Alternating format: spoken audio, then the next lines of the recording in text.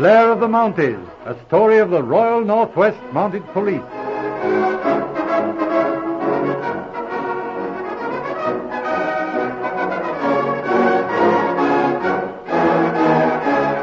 We present the 8th episode in Blair of the Mounties.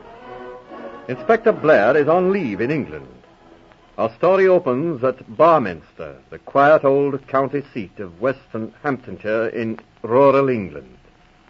Below us, as we look from the windows of Ashley Cottage, we see the winding streets of the quaint old city sleeping in the haze of a summer day. Ashley Cottage is the home of Colonel Markham, chief of the county police.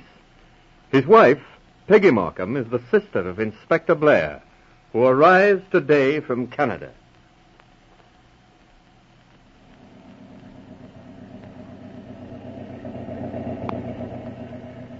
Here you are, driver. Thank you kindly, sir.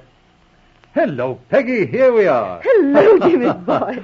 Why, you look just the same as ever, not a day older. Same to you, Peggy, old thing. You look positively juvenile. Oh, flatterer. On my soul, Peggy, I mean it. Oh, do come in, Jimmy, and let me have a good look at you. Where's Marco? Oh, he'll be here soon. Do sit down, Jimmy. I've got such loads of questions to ask you. All right, give me time. You know, Peggy, I didn't realize I possessed such a handsome sister. Oh, you old humbug. Do sit down and behave yourself. How long have you got, Jimmy? 3 whole months. How splendid. But where's your uniform? Now, Peggy, you're a colonel's wife and you expect me to come parading round in uniform when I'm on leave? I haven't even brought it. How ridiculous of you. I'm disappointed. Too bad. Well, Peggy, it's wonderful to be in England again, and the country looks gorgeous. But really, Jimmy, things are awfully bad in England. It's going to the dogs, I suppose. I'm afraid so. Of course. Always was. And I suppose it always will be. Good old England. She seems to thrive on misfortune. By the way, I forgot all about this husband of yours. How does he like police work? Oh, I don't know. It's rather a change from the army. He works very hard. Oh, I see. Here, Peggy, chief constable of a county in England is supposed to be a soft job, you know. Yes, I know, but Marco takes things seriously. There are lots of new angles in the police business, and you and he are such good friends. I want you to help him. Oh, that's priceless, Peggy. A humble detective inspector advising the chief of a big county. Oh, but darling, you've had a tremendous lot of experience, and you're making quite a name in Canada. Oh, I say, easy on Peggy. You see, Jimmy, that's the side of the work that Marco needs help with. He's got a beast of a man under him, a superintendent named Cota, who's always trying to steal the spotlight. I see. Well, perhaps I can give Marco a lift. That'll oblige, I'm sure. Oh, Jimmy, I knew you would. Although, don't forget, I came over here on a holiday. Oh, is he? Really? Ah, fine. I should go right in. Oh, here's Marco. Hello there, Hello, Jimmy. Marco. How's everything, old boy? Oh, pretty tranquil. Nice to see you again, Jimmy. Yes, isn't it splendid? Now we'll have some lunch. I've got a bottle of real old Chateau Cam for the occasion. Come along. Fine. Come on, Marco. That's all right. Let's go in. So good. Well, here you are, Jimmy. Thanks, Marco. Well, here's happiness. The best of luck, Jimmy. Good luck, Jimmy. You going back to the office, Marco? Yes, but I'm having a day off tomorrow. What do you say, Jimmy? Like to try the Hamilton Reaches for trout? Oh, splendid. Just what I've looked forward to for years. The mayfly is rising. It's ideal weather. Ought to get some big ones in the spinny pools.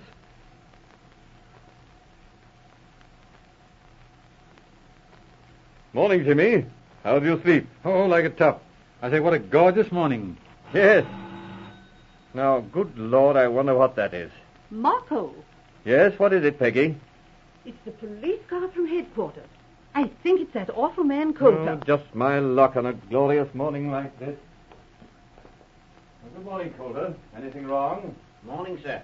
Yes, sir. Serious trouble at the All. It's Sir John Hamilton. He was shot and killed just before 8 o'clock this morning, sir. What?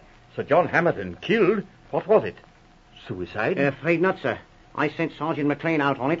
He telephoned a few minutes ago. Says it looks like murder. Murder? Good heavens. Any other information? Any arrest? Don't know, sir. McLean couldn't talk on the telephone. All right.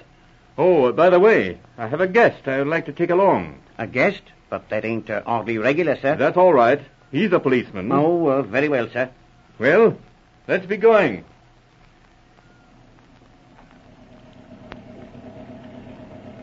How far is it, Marco? Oh, a couple of miles yet. By George, there'll be a big stir over this. Hamilton was a big shot in the business world. head of Associated Chemicals. You know him personally? No, he kept to himself a great deal. Peggy knew Lady Hamilton, a very fine woman, quite a figure in the sporting world.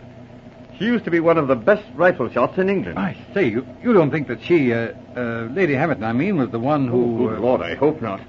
By George, that would be too terrible. But we'll soon find out.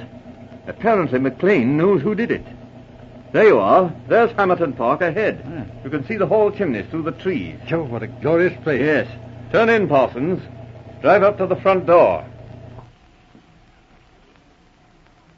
Hello, McLean. Morning, sir. Oh, Blair, this is Sergeant McLean. How are you, Sergeant? Inspector Blair from Canada, Sergeant. Brought him along to give us a hand. Well, sir, there's no need for any Sherlock Holmes on this job. It's as plain as the nose on your face. Well, Coulter, you'd better carry on. Yes, sir. Hello, what's this?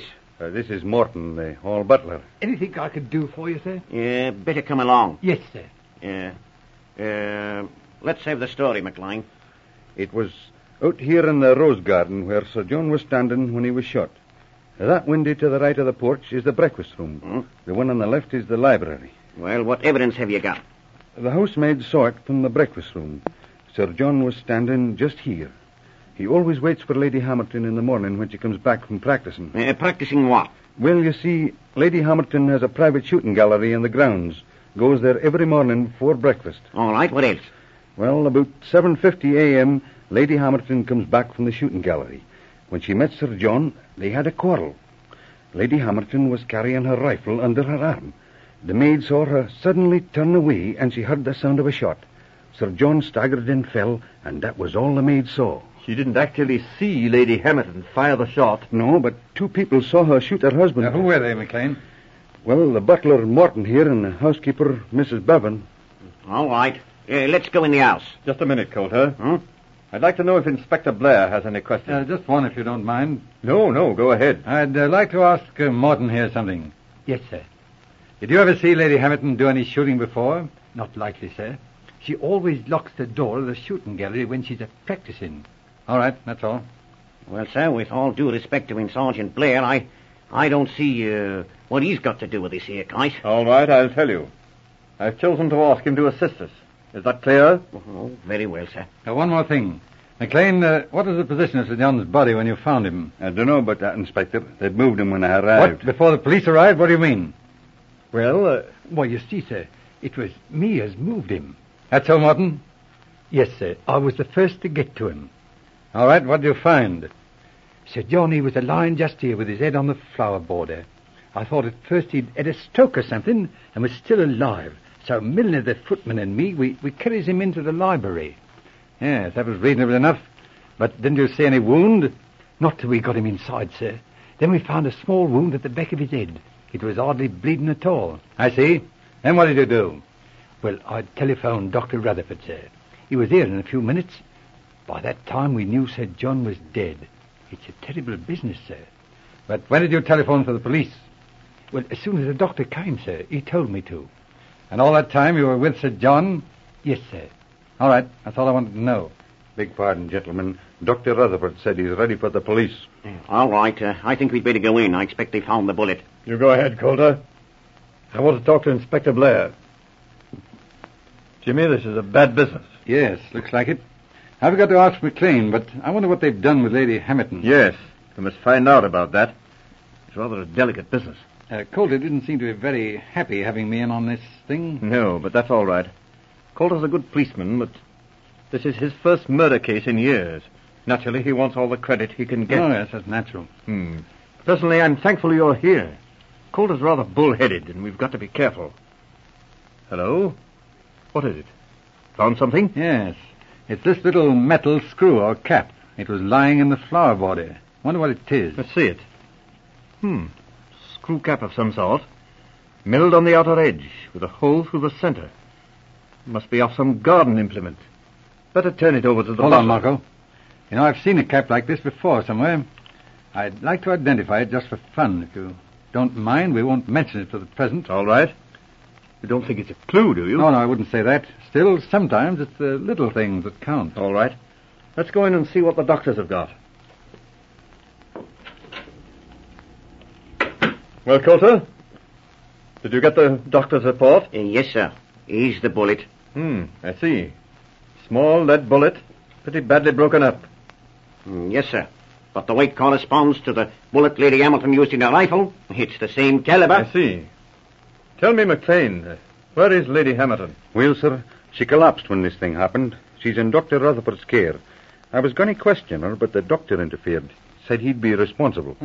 Good man, that doctor. That's all right, but we have to take her in charge. Hold on, Coulter. One thing at a time. How about the doctor's report? Well, there's not much to it, but it's plain enough. The bullet was lodged against the frontal bone, was the cause of death. How about the gun? Well, here it is. It's a .22 caliber target gun. Plenty of fingerprints, all made by the same person. Of course, they're Lady Hamilton's. I see. Any questions, Blair? No, seems pretty straightforward. Can I look at that gun? Certainly. Thanks. Morton, you saw Lady Hamilton fire at her husband. Yes, sir. I was standing... Never mind where you were. Which shoulder did she fire from? Why, the right shoulder, sir. You sure of that? Positive, sir. All right. Go ahead, Calder. Well, gentlemen, we have the evidence of two people who saw Lady Hamilton fire the shot. The maid and the footman saw Sir John fall. This is the rifle that done it. And the bullet fits the rifle. What more do you want? Yes, and the motive, Calder? Motive? Why, bless my soul. Ain't there motive enough? What I says is that this here Lady Hamilton is guilty of murder. I say she ought to be charged. She's no more right to consideration than anybody else, lady or no lady. I'm afraid you're right, Coulter.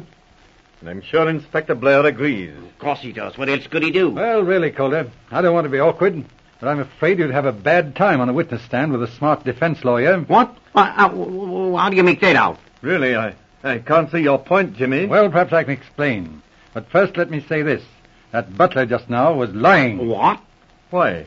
How do you know? Because it was utterly impossible for Lady Hamilton to have killed her husband.